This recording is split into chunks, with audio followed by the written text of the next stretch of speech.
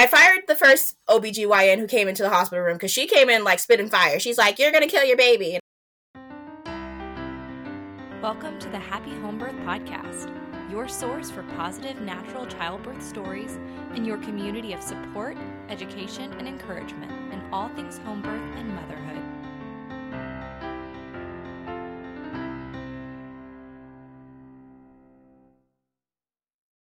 How can we enter pregnancy and labor with excitement and anticipation after a previous birth that ended in an unwanted cesarean? Hey there, happy home birthers, and welcome to episode 199 of the Happy Home Birth Podcast. I'm your host, Caitlin Fusco, and today we're speaking to LaDeja, a mama who decided she was not accepting the same birthing situation as before as she prepared for her most recent birth. HBAC stories are some of the most requested on the podcast, and I know you're going to love the perspective that LaDeja brings to this discussion. As always, please remember that the opinions of my guest may not necessarily reflect my own and vice versa, and the show is not medical advice, it's an educational tool, so continue to take empowered responsibility for your health and your family. LaDeja, thank you so much for coming on the Happy Home Birth Podcast. Yes, thank you for having me. I'm so excited to be here. I'm so happy to have you. Would you mind just taking a second to introduce yourself and your family to the listeners? Yeah, so hi, I'm LaDeja. I am a mom of two, and I am married to my husband, who's also my high school sweetheart. We've been together for 10 years this October, and then we have a 4-year-old daughter, Lanaya, and then we have a 2-week-old son named Xavion. Oh, what a beautiful family. That's amazing. And your high school sweetheart. That's so cool. Thank you. I love that. Okay, so let's talk about your birthing situation. When you became pregnant with your first, what was that like for you? Yes, so I will start this with my husband. Since being high school sweethearts, he joined the military right out of his high school. So disclaimer, I did not know he was younger than me. He had a goatee. So I actually graduated 2 years before he did, but like, what sophomore has a goatee? So he tricked me, just letting everyone know. But so I was already in college, and then he went and joined the military, which I had feelings about it, but it's okay. We got through it. And so his first deployment, I got pregnant, like right before he left, because that's what we do in the military, apparently. No, I'm just kidding. But anyway, so my first pregnancy I spent alone, which was okay. He was deployed. But I'm a workaholic, so I was like, well, I should just work 2 jobs. Why not? And which is a theme. We'll find out. But so, yeah, so our first pregnancy, he was deployed, and I used to be a doula. I guess I'm technically still a doula, but so I already had attended 2 or 3 births at this point, so I knew I wanted a doula, and I knew that we would be moving back to California before the end of my pregnancy, so I was already looking up doulas in California before he came back. Okay, gotcha. So you had decided that you wanted a doula. You're going through this pregnancy alone. Was it the entire pregnancy, or just the 30 weeks? So yeah, most of the pregnancy, and then I moved down to California from Oregon at 29 weeks pregnant with my uncle. Okay, wow. All right. And so once you got established in California, what kind of care decisions were you making? What did you envision your birth going like? Yeah, so with him being in the military, we had the military insurance, so we knew we were going to have to give birth on base, which we actually live 2 minutes away from the hospital, 5-minute walk. And so that's a big reason why I wanted a doula, because I had looked up birth centers and home birth before that, and our insurance didn't cover it. And I was like, we had a military salary, so we had no choice but to do the military hospital. Mm-hmm. Yeah. And how did you feel about that? I think I felt okay, because I felt supported with the doula service, the agency we were going through. I had a really good connection with the lady who ran it, and then her co-doulas. They were all really great, so I felt pretty supported in our decision to use them. Pretty much the way they talked about birth, I was like, okay, well, this is as close I'm going to get to a birth center birth. Yeah. And so we just planned on laboring at home for a long time, which is funny. When we did end up having our daughter, my husband, because we lived on base, so we had to go get the doula from the gate. And like I said, we lived right next to the hospital. So instead of my husband going back to our house, he just drove to the hospital. And I was like, well, I guess he's ready to go to the hospital. Oh, that's funny. Okay, so, and I guess before we jump into the birth story, were there you said that you worked 2 jobs during your pregnancy. Did that impact your pregnancy at all, or? No, I'm like one of those people that like, I just have really easy pregnancies. Well, my two live births were really easy pregnancies. Like, I forget I was pregnant, and it just, because I'm a very busybody person, so I think just being active and like working the whole time made my pregnancy actually fly by. And I was like, oh, cool. And then they made the deployment fly by too. So, oh, that's nice. Okay, so now you've grabbed your doula from the gate. What happened after that point? Oh yeah, so the first part of my labor, I guess I'll go back up some. So we were laboring at home, doing like all the dancing and like the watching movies. I made a point of watching Major Payne with the Wayne brother, because I was like, well, I'm gonna be in Major Payne, so might as well laugh through it. I was having a good time. So we get to the hospital. I'm at 4 centimeters. Which, okay, I have opinions about things now. But anyway, so I was at 4 centimeters, and I was like, okay, like, we're almost there-ish, I guess.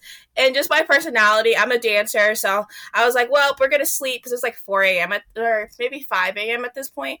So I was like, okay, we're going to rest a little bit, and then we're going to get things going. I'm going to go back and forth. But before this, so it's New Year's Eve, by the way. Oh, that's my birthday. Oh, yeah, I know. So my daughter wasn't a nice baby. She broke my water 5 minutes before the ball dropped. And the one thing I asked for her whole pregnancy, because I didn't know her gender, was for me to get my tax return. I know that's so bad, but that's all I wanted. I didn't care about the baby's gender. I was just like, come on. You can come on New Year's Eve. I am totally okay with it. Yeah, my water broke 5 minutes before the ball broke or dropped. And I knew she was a girl. Like, I knew she was a girl before this, but I definitely knew she was a girl then. Because I was like, yep, already telling you what you want. So, the New Year's Eve, that's when I had contractions all day. And I did the first time mom thing of, like, walking and eating Mexican food and doing all the things that I shouldn't be doing because I just want the baby out. So when we got to the hospital, I was at a 4. I was like, okay, yay, we've been doing some work. Because I knew... before, because I was at 40 plus 5, so the military hospital really wanted us to get induced at 40 weeks, but I was like, no, I'm okay. And so they did 2 membrane sweeps, and they're like, oh, you're only at a 1. I'm like, okay. Mm-hmm. Anyway, what I know now, but so we get to the hospital, and I like rested a little bit, and then I was like, I had a playlist, so I was like twerking and just like trying to get the baby out, like. I had really cool nurses. I'm actually friends with them on Facebook to this day just because they're so great. And they're like, you're crazy. Like, how are you in labor? And you're like dancing. And I was like, because I'm getting this baby out. And I think at this point I really realized birth was mental. So I was very like prepared to be like mentally, like I was like, okay, this is going to hurt, but it's not going to be like the worst thing ever. We're going to have a party. It's going to be fine. And then shift change happened, and I did not have the nicest nurse. And she was like, I don't really know the timeline, but essentially I was in labor for 34 hours with my daughter. And I think I spent about almost 24 hours in the hospital with her. And so when shift change happened, so the first people were so great. They were like, oh, you don't want an epidural, you want to walk around. We do have to have you on continuous monitoring, but like, which was so annoying. Those stupid monitors like slide off all the time. Yep. Which I think is like a trauma itself, to be honest. Like just thinking of those monitors. Ugh. Anyway, so the shift change happened, and this nurse was like not really nice, and she was just grumpy. You could just tell. And so I guess I don't have to give you a short version, but so they kept saying, you want an epidural? And I was like, no, I don't want an epidural. They're like, well, because I'm also on Pitocin at this point, which is the devil himself. Like, that's what, I don't know. Anyway, I don't like Pitocin. It's like, that word itself is a trauma for me. But anyway, so she's like, you're on Pitocin. And then essentially she told me that I wasn't a hero to just get the epidural because I'm too tired to push my baby out. I've been in labor for this long. I think I was at 30 hours at this point. And she's like, just get an epidural. And like being a first time mom and being in that mindset of like, oh my gosh, like I'm already a bad mom. I can't push my baby out. However, the things they don't tell you, epidurals do not work for everybody. Mm-hmm. And like, I can show you my back. They literally punctured me probably over 20 times. My doula, my husband, like, and also you're having full-blown contractions on Pitocin. So I don't really know how anyone expect me to sit still. But, so yeah, the epidural didn't work. And they didn't believe me at first. The anesthesiologist, which, okay, let me back up a little bit. I'm going to keep backing up. But back on up. So I think before this, they tried to give me IV drugs because they're like, oh, you're so tired. You need to rest. Try IV drugs, which I was like, I'm cool. Like, I'm good. It's going to hurt. Like, it's fine. Just leave me alone. Like, I'm just trying to get the baby out. Like, shut up. And like I said, I've been in labor. So I was in labor for, I don't know, probably like 24 hours at this point, maybe closer to that. So my doula is exhausted. So the backup doula had to come, which the main doula, because it's New Year's Eve, she's on her wedding vacation, which I knew was going to happen if I went into labor. So her backup doula came. She was with me for like pretty much close to 24 hours. Felt so bad for her. So then the backup doula came for her. And then I'm 5'2", so she's as tall as me, 7 months pregnant, but she is feisty. And we need to remember that because that is going to get interesting. But, so the backup doula is here at this point. I'm kind of like in and out of it at this point because I think they gave me, I don't know what they gave me. They gave me something. Mm-hmm. I read my birth record later, and I know at some point I had fentanyl. I don't know if that's from the epidural or if that was just something they gave me IV. Either way, I wasn't happy, but I think for me it was like the compromise because they kept bothering me about the stupid epidural, which is so annoying. Hi. And so, yeah, so they tried to give me the epidural. And then so I finally was like, oh my God, I'm a bad mom. Yeah, okay, I'll get the epidural. However, it's a small military base hospital. Mm-hmm. And as soon as I was like, okay, cool. And in my head, I'm like, okay, well, I guess I don't have to have my mental block anymore because I'm not going to be in pain. So I can just chill. The anesthesiologist comes in and then he leaves because there's emergency in the ER. And I was like, seriously? Y'all did all this work. Like, I'm not trying to be selfish. I hope the person's okay. But y'all made me feel like crap about not getting epidural. I finally say get an epidural. And then he leaves. Seriously? Mm-hmm. Okay. So then that's a whole other hour. And at this point, I think my mental block is kind of going away because I'm like, I'm not going to be in pain anymore. So he comes in, gives me my epidural. Worst experience of my life. I don't know. That's just getting an epidural was not to scare anyone. Listen to this, but I would rather do anything other than get an epidural in my whole life. And because I literally was stabbed over 20 times. Oh, and wow. Sitting, over 20 times for just the epidural. They didn't believe me the first time because then I was like, I can feel it. I can feel everything. They're like, oh, well, sometimes it takes time to kick in. I was like, no, it doesn't. I know this for facts. I've watched enough Teen Mom to know that thing is supposed to kick in very instantly. So then they made the mistake. They're like, oh, it's going to be 20 minutes. There's a big clock in front of me. So I'm looking at the clock. I'm like, okay, can still feel everything. And it's way worse because now I can't move. So he came in, he did the little test. He's like, close your eyes. Can you feel this? I was like, yup. I can feel you putting a cold piece of ice or something on me. I can feel everything you're doing because it's not working. And he's like, okay, let me try it again. And I was like, okay. And so my poor husband's in tears.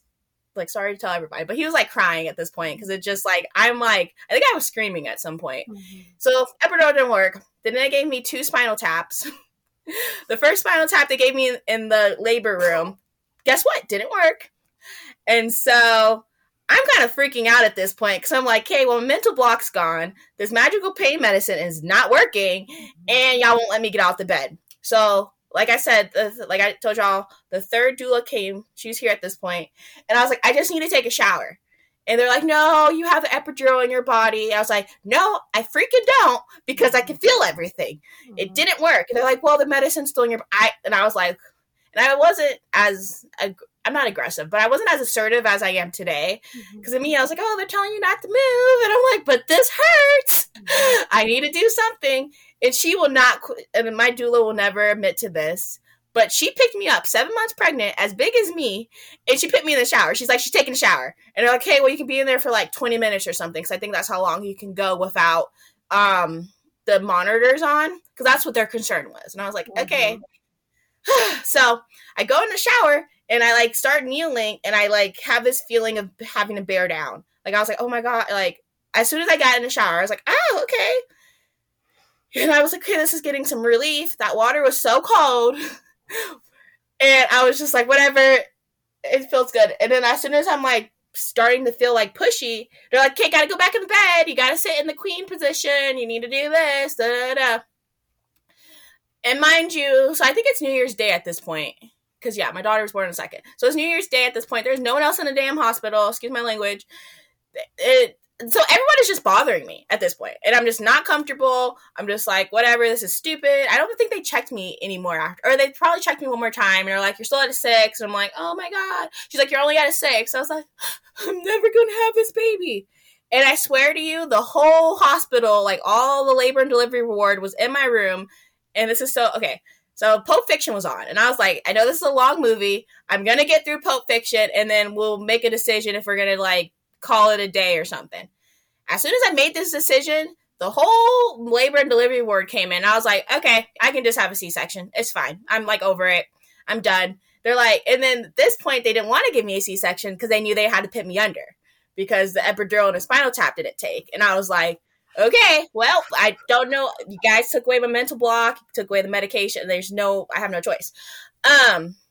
And so they're like, okay, we're going to give you your spinal tap in the operation room. And I was like, the spinal tap works. You're going to take me back in this room because the whole reason I'm having a C-section is because I'm in so much freaking pain. And they're like, okay, guess what? Spinal tap didn't work. And at this point, I'm like screaming. Like they're like, because I think they strap you down on the bed. So they're like trying to strap me down. And I'm like, I think I'm screaming at this point. I'm like, this hurts so bad. And I get a little emotional because, like, knowing what I know now, I feel like I was in transition, and and I feel guilt for not saying like someone check me, because it's like when you hit transition, you're like, I can't do this anymore. I'm so done. And knowing what I know now, I'm like, dang, if I would have said something. But you're just, and like I have gone to a lot of therapy, so I'm like trying not to hold this guilt because you only know what you know at the moment, and like. You're listening to the hospital, you're trusting them, they know what they're talking about, like, and then the nurse told me I can't push the baby out anyway because I don't have an epidural. So even if I was in transition, I'd probably be like, well, I can't push the baby out. So, and then the hard part for my birth story with my daughter is because I had to be put under, I didn't get to meet her for 2 hours. And so that's something like that really guts me, just because it's like, I don't know if she cried when she was born. I don't know any of the things.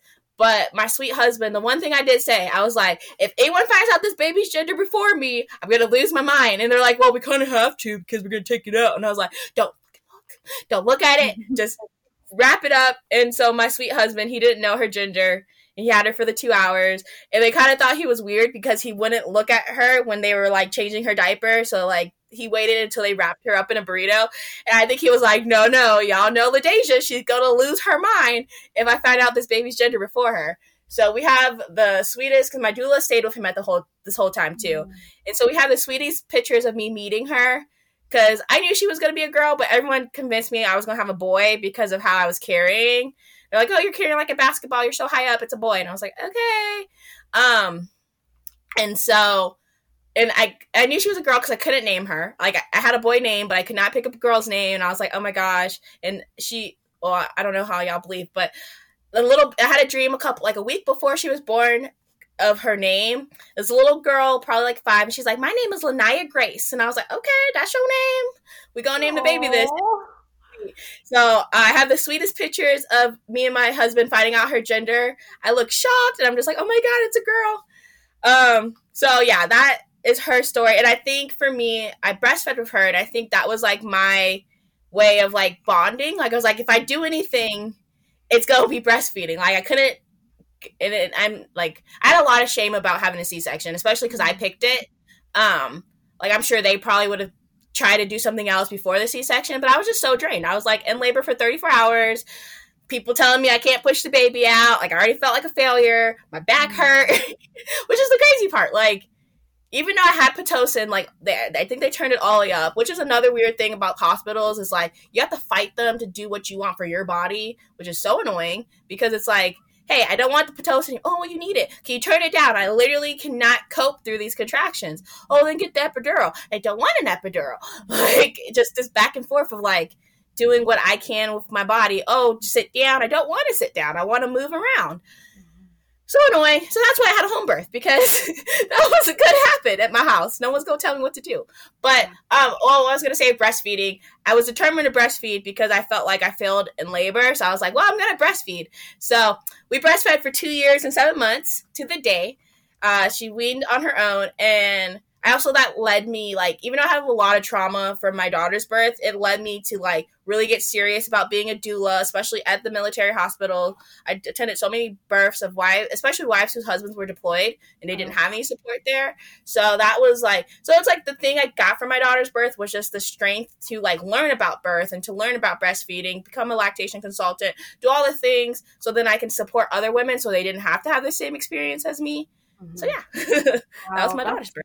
Yeah, and I'm picking up, I've noticed this with other moms as well, when there is that interrupted, like the bonding that, you wanted to see her immediately after and you were under, and so that wasn't possible. And the frustration of that, though that is so frustrating, the fact that you took that and turned it into something beautiful by focusing on, okay, well, now what can I do? Like, I didn't have that part that I wanted. Now what can I do to refocus this energy? And focusing on something so beautiful as breastfeeding is really incredible. And it sounds like you've been able to use that information to encourage and influence other mothers as well.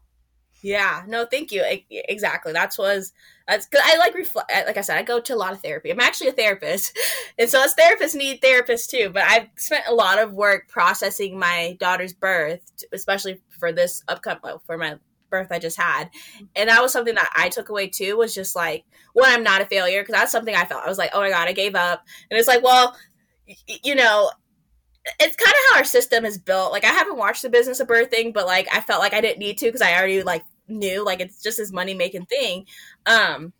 Which my midwife, she wrote a book, which I thought I brought in here, but it kind of goes into that whole thing as well, which I'll definitely have to tell y'all the name of it. It's called The Wisdom from the Womb, like your mother thing, and it's such a good book, and it just has like all my midwife's knowledge in it. But anyway, that's something I took away from therapy too, was just like I said earlier, we know what we do what we know of the information we have at that time. I didn't have the information until after, and it's just like I feel like my birth is like the stereotypical, this is what happens when we have all the interventions, when we're put on the hospital's time, like, oh, you had 24 hours, and that's why everyone came in, because it was 24 hours after my water broke, which I knew just from the births I attended before. People put that clock on, and so you're like, great. Yeah, and I think that's why I was like, it kind of took my power back of like saying I wanted a C-section, so then they couldn't tell me I was gonna have a C-section.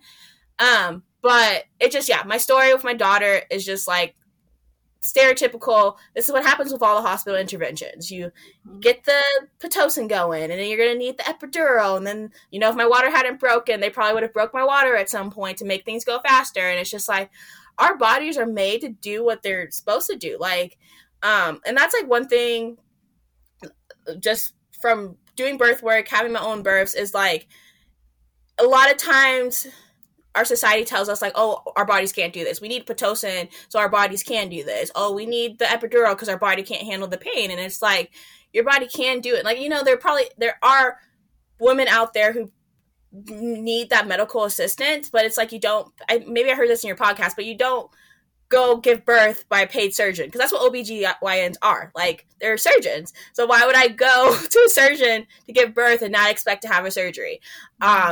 And I mean, and not to like shame anyone or make them feel bad that, they choose OBGYN, because sometimes they just feel safer with that. But it's like, our society teaches us not to trust our body, like, and so if our body, I'm sorry, where was I going with this? If our mind is so powerful, like if we can align our body and our mind, we can do this. Like, And that's something I really felt with my daughter is like, I had this mental block. Like, I was ready. I was like, yep, this gonna suck. We're gonna twerk through it. Chris Brown gonna get me through this. Like, I was ready.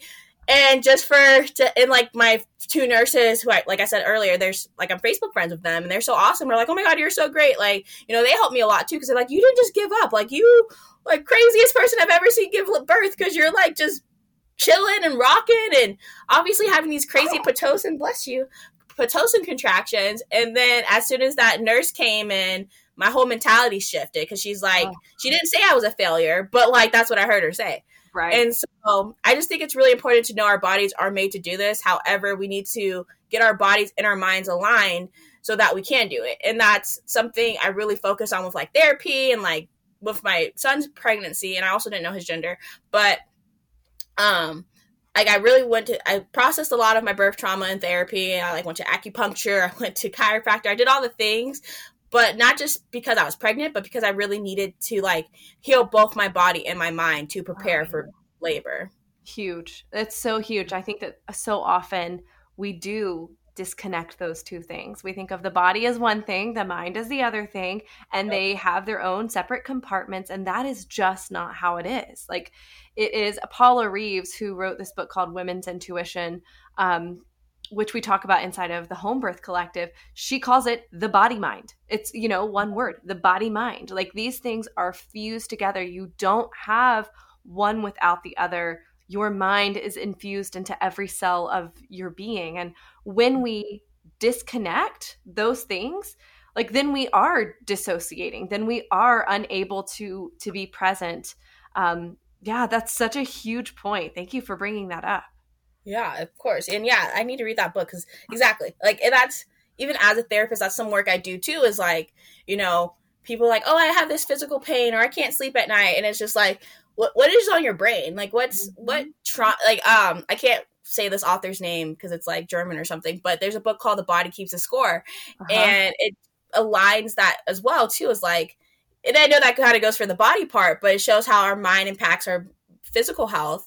And then it's like vice versa. Or like, yeah, that's what I just think with my daughter's birth is like being told I was only at a 6, just like changing that language. If someone's like, oh my gosh, you're already at a 6. I'm like, what? Tight.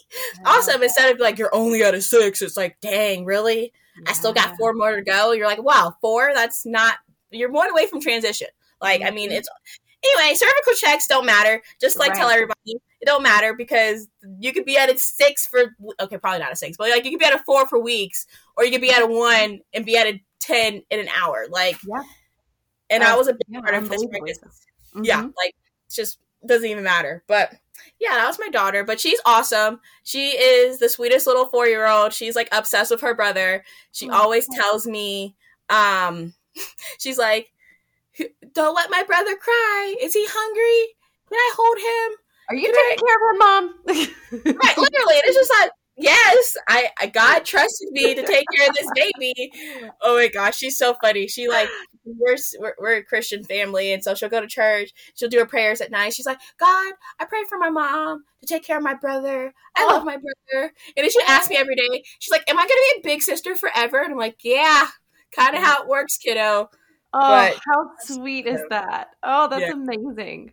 And one other thing that I wanted to bring up, because you mentioned this, and I actually, by the time that this airs, this other interview will have aired with Dr. Stu from Birthing Instincts. And we were just chatting, and he was talking about the fact that, you know, these moms get to the hospital and, okay, so you don't know your nurse, like you don't know these people, and they're with you for the majority of the time. And then finally you start building rapport, like you build a relationship, you start trusting them.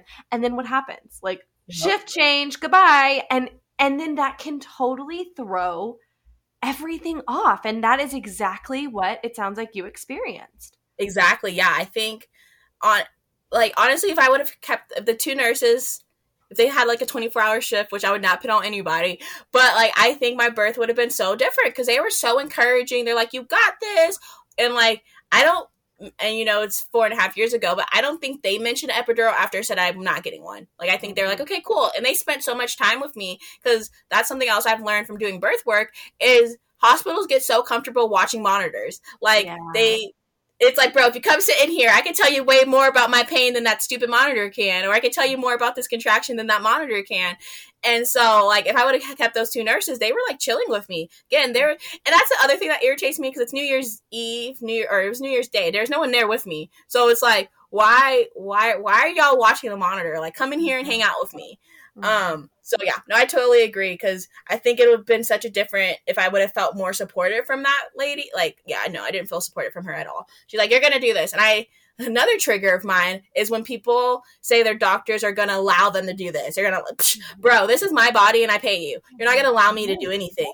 Like, what do you mean? Like, so, and another thing, I kind of call myself an educational doula, because like I have a huge doula library, and I think it's so important for birthing people and women and like everyone, like in any sense of life, to educate yourself, because like at the end of the day, no one can take away your education. No one can take away the knowledge, because that's like something I realize with hospitals is they like the fear mongering comes from like women. They don't think women know, which will come into play with my son's birth, because I mean, I probably can start there actually. Yeah. Go ahead.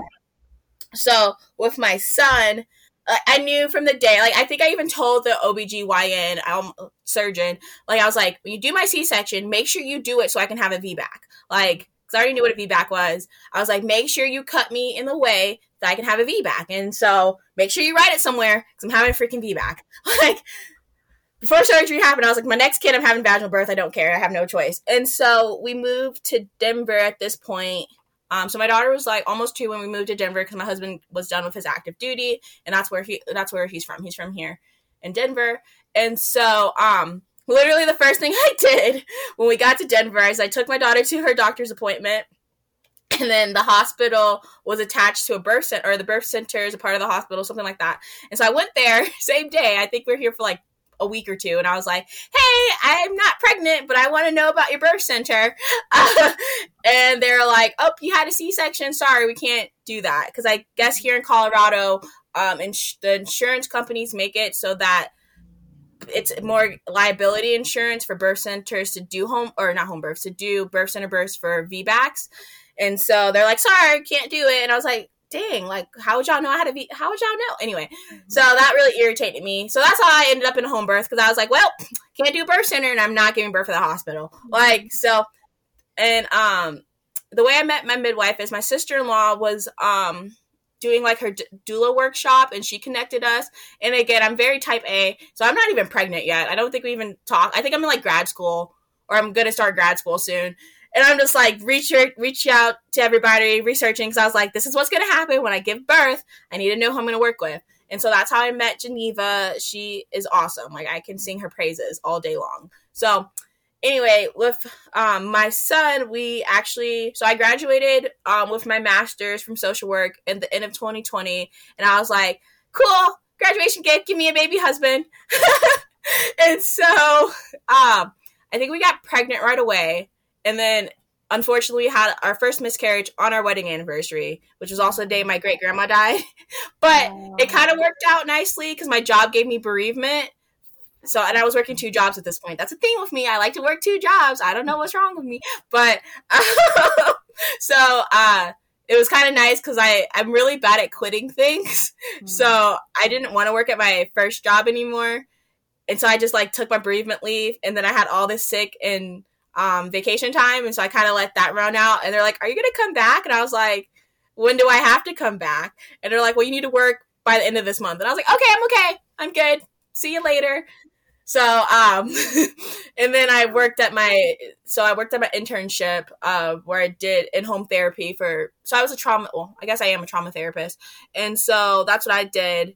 And then we got pregnant right away, again after that loss.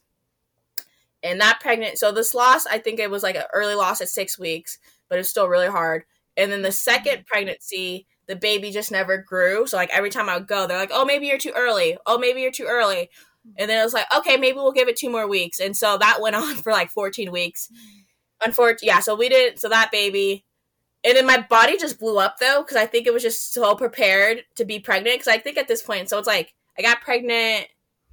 I don't even know when I got pregnant, because I had the loss in January. So I probably got pregnant end of November of 2020.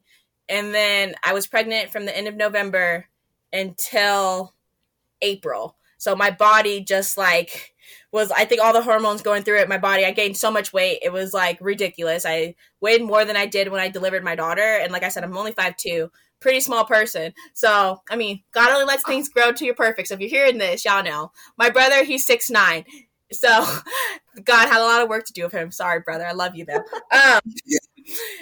So I decided in April to lose weight. I was like, you know what? We're going to focus on the 8 dimensions of wellness. Like I preach this with my clients, but I need to be an example myself. So from April to November 2021, I like focused on losing weight, just like working on my mentality. I got this amazing therapist. Like God literally sent her to me because I was like, I'm going to do therapy.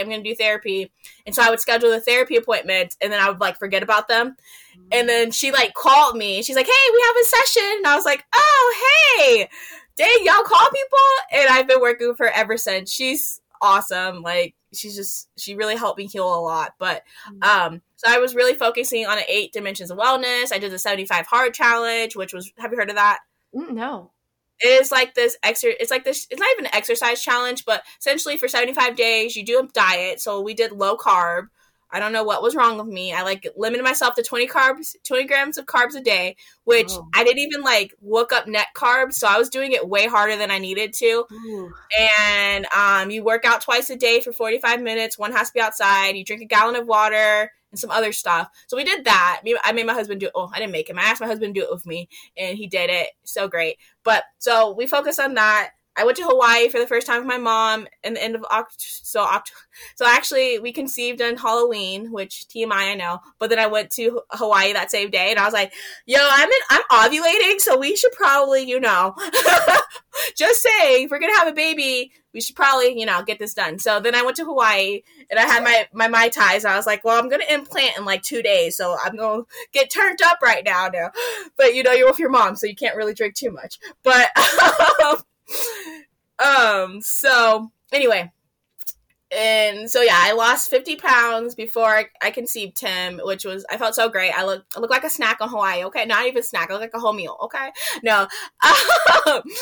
And so, and with all my pregnancies, I knew when I got, cause I feel pretty in tune with my body. So I know when I'm pregnant, like I don't need a pregnancy test cause I can just feel it. I'm like, oh, yep, that's implantation. Yep. I am pregnant. So,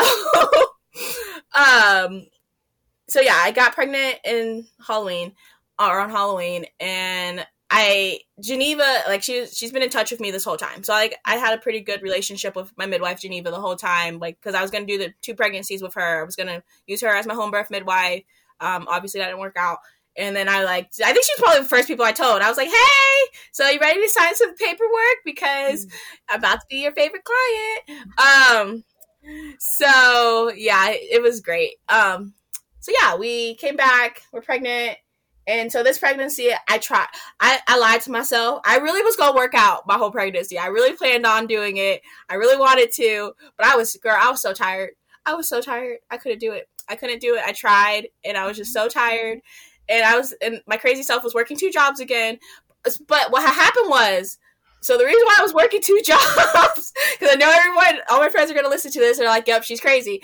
But the reason why I worked 2 jobs was because I was over my first job. So the job I did my internship at, that I've been there for 2 years now. But at this point I was there for a year. And I was just over it. And I'm not naming my jobs out just because I still work there. But so I was just over it and I just didn't like the workplace politics or anything like that. So I applied for a different job because I knew I was going to quit. But then I got switched over to another, like a very specialized trauma therapy for kiddos 0 to 5 and their parents. And I was like, oh my God, I love this because I want to work with kids and I love working with parents. And so, but then I already had accepted the other job position. So I was like, well, we just go see how long this goes for. And then I learned that we had a training for 12 weeks at the other job. So I was like, okay, I can manage both for a little bit. And then here we are. I worked until the last day of my pregnancy. I actually worked until I was in labor in both jobs. So, and I kept saying I'm going to quit. Every month I was like, okay, I'm just going to make it to January. I'm just going to make it to April. I'm just going to make it to June. And then I had a whole baby. I was like, I think I'm in labor, so I'm not going to be in this meeting today. Yeah. So I'm a workaholic. But the nice part is I am well, they probably, well, I don't know. When does this come out? Anyway, I'll just ignore it. We're not going to say it. But anyway, so back to my pregnancy. I had a fairly easy pregnancy again. Like I forgot I was pregnant. He was also so chill. Like I could lay on my belly. Like my daughter was not about that, but he was chill. I think he just moved over. He was like, whatever, mom, lay on me. I don't care. Super chill baby, super chill pregnancy. This one was a little bit more mentally taxing because I'm the friend who checks on everybody, but then like this pregnancy, no one really checked on me, which really sucked.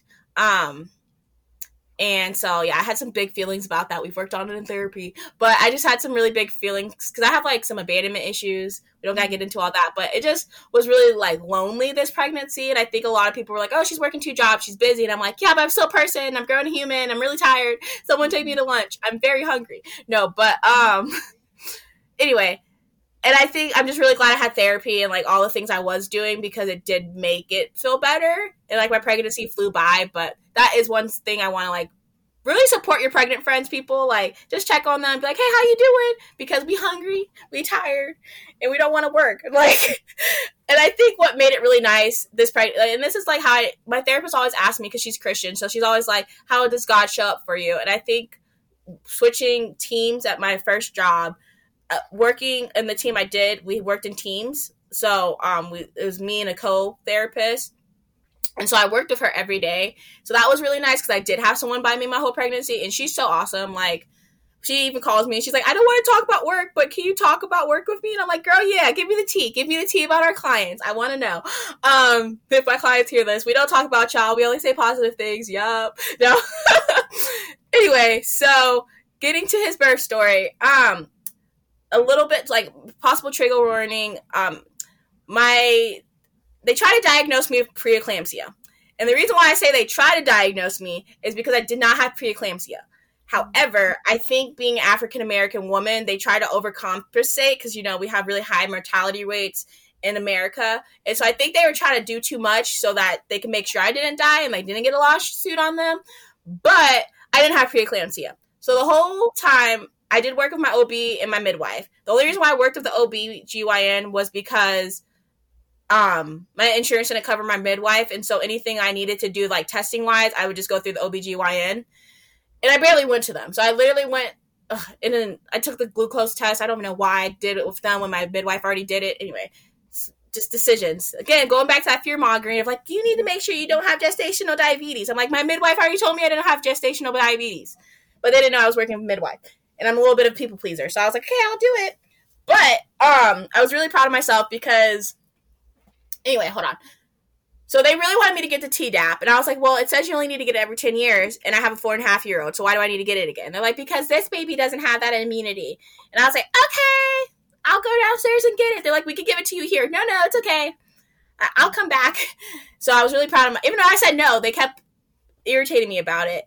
I don't know. I just didn't, midwife, so this is something that's really important for me to say, is like having a home birth midwife is 10 times more personalized care than going to an OB-GYN. Like, OB-GYN's a 10-minute appointment. They barely remember you. Like, and I got so used to my midwife, I could just complain to her about anything. So I even say to my OB-GYN, oh, I feel overwhelmed. Okay, yeah, let's take your blood pressure. I'm like, oh, y'all don't care. And it's just like, and it's no shame to them, but like, you know, they probably have like 100 clients and all this stuff. And my midwife has like 6 of us. I don't know how many she has. I'm just assuming. But she, like, it just was like another therapist. Like, I would just vent to her, like, you know, these jobs are crazy. I have these big feelings, you know. And then, so I remember one day at my OB-GYN, it was the day they like tried to force me to get the Tdap. And I was like, no, I'm okay. I don't want it. And like, again, like I said, I don't know my son's gender. And they like forced me to get an not epidural, ultrasound, because I was trying not to get ultrasounds and all that stuff. Because like, one, we don't know all the stuff that happens with ultrasounds, and 2, I don't want to know my baby's gender. And like, she literally was like, okay, like I told her no to the shot, and she's like, okay, here's ultrasound. And like, I felt like she kind of was like punishing me, and she's like, we need to just check if baby's head down. I'm like, dude, my midwife literally touches my belly and taught my husband how to feel the baby's head. We know the baby's head's down. Like, just feel my belly. I can show you where the baby's head is. And so she's like, we have to do an ultrasound to make sure baby's head's down. And I was like, no. And they're like, and then she did it real quick. And she's like, oh, I need to check the fluid. And it like really irritated me because I felt like I was being punished. And it was like, oh, if I accidentally see the gender, I see the gender, which was just not cool. And then another thing, like I could complain all day about the hospital, which I know they're just doing their job. And like, I think I read in one of the Facebook groups, it's like, they're not getting paid to trick you. And I'm like, they're getting paid to do something. Wow, I'm all over the place. Okay, sorry, 1 second. What was I gonna say? This is how. So you were seeing your OB and your midwife throughout the pregnancy. What about towards the end of the pregnancy? How was that different? Like end of pregnancy, going into labor. How were you feeling this time? Yes. Okay. Yes. I was feeling completely better. So after the Tdap app thing, I stopped going to the OBGYN. So I stopped going to them for two reasons. Because one, at my glucose test, they tried to tell me that we're going to schedule a 39-week induction because I had a C-section. And I was like, yeah, y'all got me messed up. And then the whole Tdap thing and ultrasound happened. I was like, I'm not going back. So I was feeling pretty great because I didn't have to go there. My midwife came, she did like a house blessing. She just was amazing, really preparing me mentally to give birth. I was like, I'm going to be prepared for a 48-hour labor this time. I'll tell you about that in a second when I get into his birth story. But I was prepared. I was like, I'm going to watch all the Wayne brother movies again. We're going to watch White Chicks. We're going to have fun. It's going to be a good time. So I was feeling so good. And then that's when the preeclampsia, my blood pressure, because I have lower blood pressure, so then my blood pressure was getting a little bit higher, and that's why I went back to OBGYN, because my midwife wanted me to double check my blood work. And my blood pressure was never high, so I will say that. Like, I know preeclampsia is serious, but my blood pressure was never high. It just was higher for me. It was getting high, concerning high, but it wasn't ever high. And so at 39 weeks plus 2 or something like that, I did go back and get blood work. And they're like, your levels are all good, except for your creatine or whatever is a little high. And I was like, okay. And they're like, do you have headache, anything like that? I was like, nope, I feel great. I just came here because my midwife told me to. Like, I feel great. And they're like, you need to go to the hospital right now. We need to do this. And I was like, okay. And again, and I was so proud of myself because this is the 19th of January. So I had him the 20th of July. So I am a very anxious person, which is probably why I'm type A. And I did not feel anxious this whole time about the preeclampsia thing, which is like something that usually would have stressed me out. But I like gave it to God. I prayed. I was like, Lord, I surrender to you. And that was something I've really been working on my whole pregnancy, was surrendering. I was like, you guide me, Lord, because if you think I need to have this baby today, if you say it, I will have this baby today. And it ended up, I fired the first OBGYN who came into the hospital room because she came in like spitting fire. She's like, you're going to kill your baby. And I was like, first of all, that's not how we go start this conversation. So you can leave. And so the next OBGYN, thank God it was shift change. She came in and she was like, because I went into the bathroom. I was probably in the bathroom for 15 minutes. And I was like, I'm not doing anything. I'm leaving. I don't feel like I have preeclampsia. Because I asked them, I was like, why do you guys think I have preeclampsia? And they're like, oh, because your one number is high and like you have high blood pressure. And I was like, no. Because what happened was she took the blood pressure cuff off of me and she put it back on me when it was already starting because they were automatic. And so my reading was high because it wasn't on my arm the whole time. So it was kind of a janky reading because every reading before that was perfect and every reading after that was perfect. Mm-hmm. So they're like, because you have this one high reading and you have this one higher number, you have preeclampsia. And I was like, but that doesn't make sense. Mm-hmm. And this is, again, people, why it's really important to educate yourself, because you can't, like, that's one thing I pride myself on, is no one can just tell me anything. Like, you can't tell me the sky is blue and think I'm going to be like, oh, is it blue? Like, no, I'm going to research it. And so as this is going on, I called my sister-in-law who did have preeclampsia, and I called one of my friends who also had preeclampsia, and they're like, yeah, I had these symptoms, I had this and this, and I was like, okay, well, the only reason I have a headache is because I'm in this hospital. Other than that, I have no symptoms. And so, and the reason why I bring this up is because I went in the bathroom and I prayed. I was like, Lord, you tell me what to do. And I felt like my answer came in when the OBGYN came in, and she was like, because I kind of just vented to her. I was like, you guys, I feel like I'm being tricked. Y'all said 39 weeks I was going to have an induction. Here I am, magically 39 weeks, and now I have preeclampsia. Like, how does that make sense? That don't make sense. Y'all, I feel like I'm being tricked. And she's like, I hear you.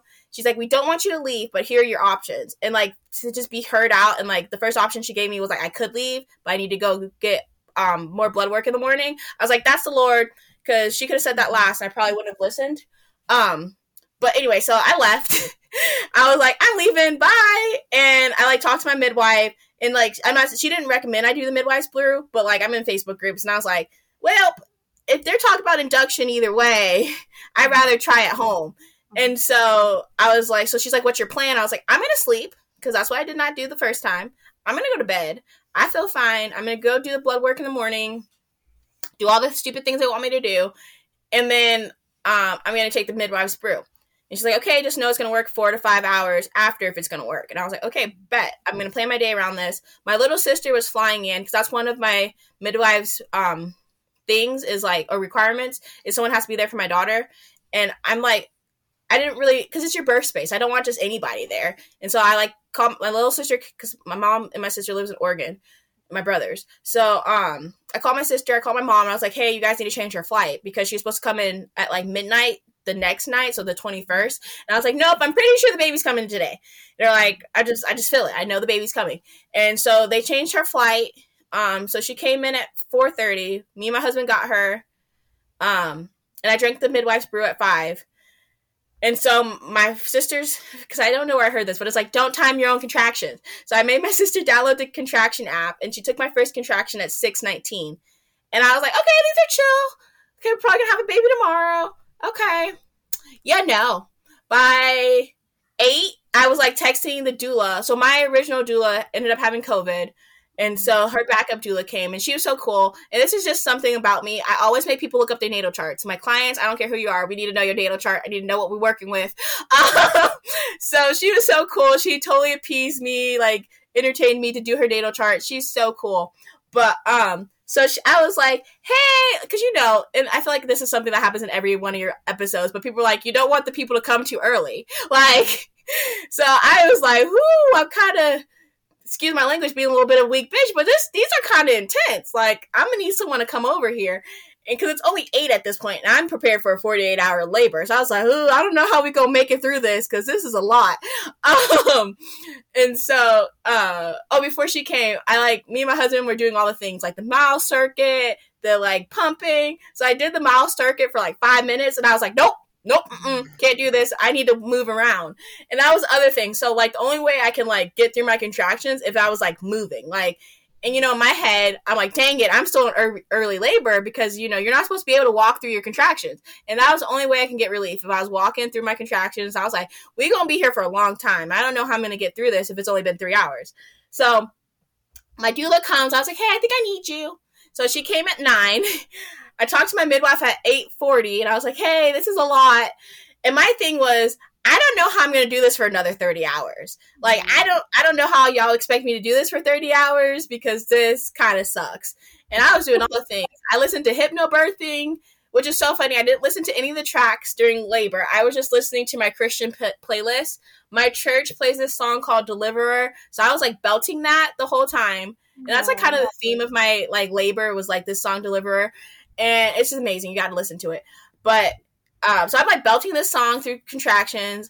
At one point when my doula did come, she's like, you should sit on the toilet. I was like, I can't sit on the toilet upstairs because it's too low. We got to go downstairs, but I'm not walking down the stairs. So I don't know what to tell you. And we called my midwife again. So my doula comes about 9. We called my midwife again at 9:20, and I was like, Geneva, can you please come check me? Like, I just need to know. I know it don't matter, but I just need to know where I'm at, because I just can't, I don't want to say I can't do this, but I just need you to come. Like, and she's like, I'll come. Like, I'm like in tears at this point. So just like, I'm sorry to make you come early. Like, I know I've only been in labor for 3 hours, but I just can't do this. Anyway, and they're like, you can't do this. And that's something my midwife or my doula did say, was like, you don't need to focus on getting through 30 hours. Just get through this contraction. And I was like, thank you for saying that, because my brain is like, oh my God, how are we going to do this for 30 hours? And so my midwife did say she's coming. I do want to like say that. She said she's on her way. And she's like, but you can check yourself too, but I will come check you. And I was like, okay, oh yeah, I can check myself. Tell me why I put my hand in my vagina, in my vulva, and there was a water balloon in there. And I was like, oh my God, my vagina's prolapsing. That was my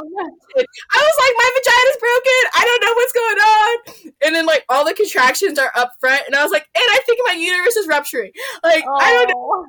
Not that I was about to have a baby, y'all. I was like, my vagina's broken, and I don't know what to do. I think I started crying at this point because I was like, it's broken. I'm never gonna be back to normal. Very transition-y. Just yeah. I was like, I can't do this.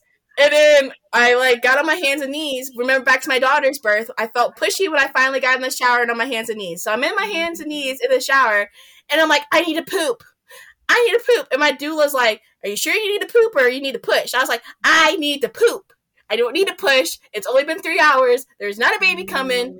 There's not a water bottle there's not a water balloon in my vagina right now. Like, I don't know what's going on, but I'm broken and I need to poop. I didn't have to poop.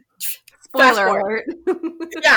So, my doula or my midwife, I think everyone else knows what's going on besides me, because I just think my vagina is broken. Anyway, so my midwife is like, you guys need to put her on the bed. And I was like, I am not getting out the shower. You guys are crazy. Actually before, so I don't really know the sequence of events, but pretty much I was on my hands and knees, and then my doula noticed I wasn't like vocal during contractions anymore, and she's like, are you not having contractions? And I was like, oh, I guess I'm not. Okay, I'm good, guys. We're all good now. I told y'all the baby wasn't coming. But, you know, for us birth workers out there, there's always that pause before you have a baby where your contractions stop. And I was just like, okay, I guess I wasn't in active labor. I'm sorry for making people come.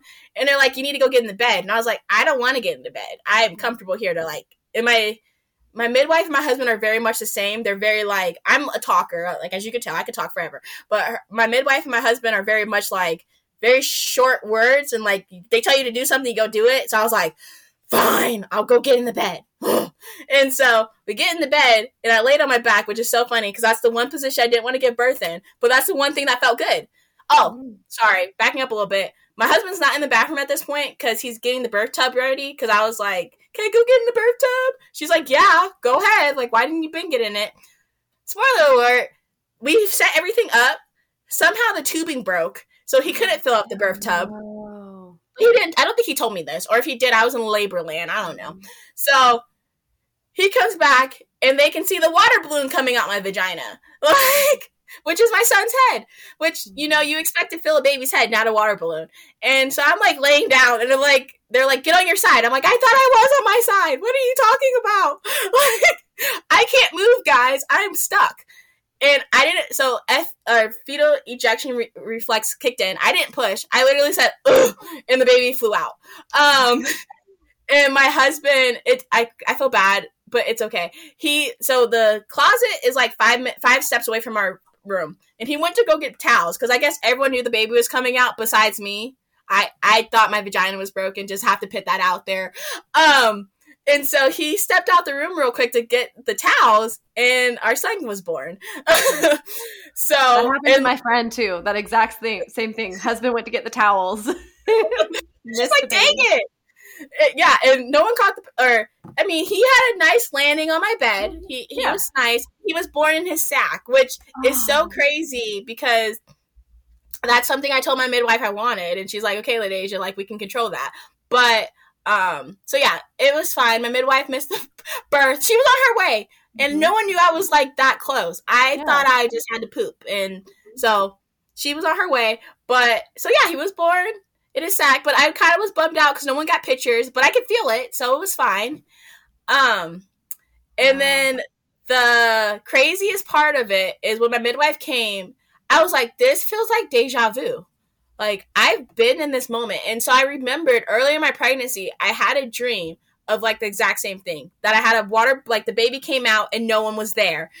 And, I mean, obviously people were there with this time. But it was just so crazy because and I'm, like, I mean, I feel very spiritual. And, like, I could tell, like, I always get pregnancy dreams about my friends. Like, I'd be like, hey, are you pregnant? Because I had a dream about you. Or, like, I'll just get feelings. Or, like, I'm always that friend who texts people and they're like, and I won't talk to them for months. And they're like, oh my God, how did you know I need you today? So I feel like I have a little bit of, like, you know, some giftedness there. But I totally dreamt this happening. And I, like, texted it to my mom. I looked at my text messages because I was like, I'm not crazy. I know I had this dream.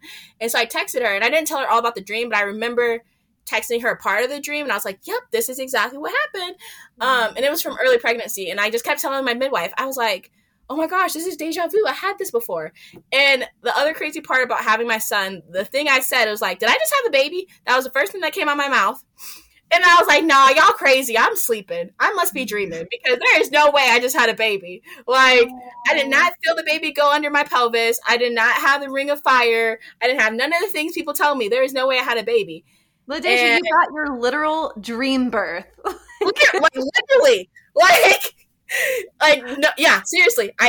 Because, yeah, that's all the things I asked for. And my midwife made fun of me, like, joking. Like, she's super playful.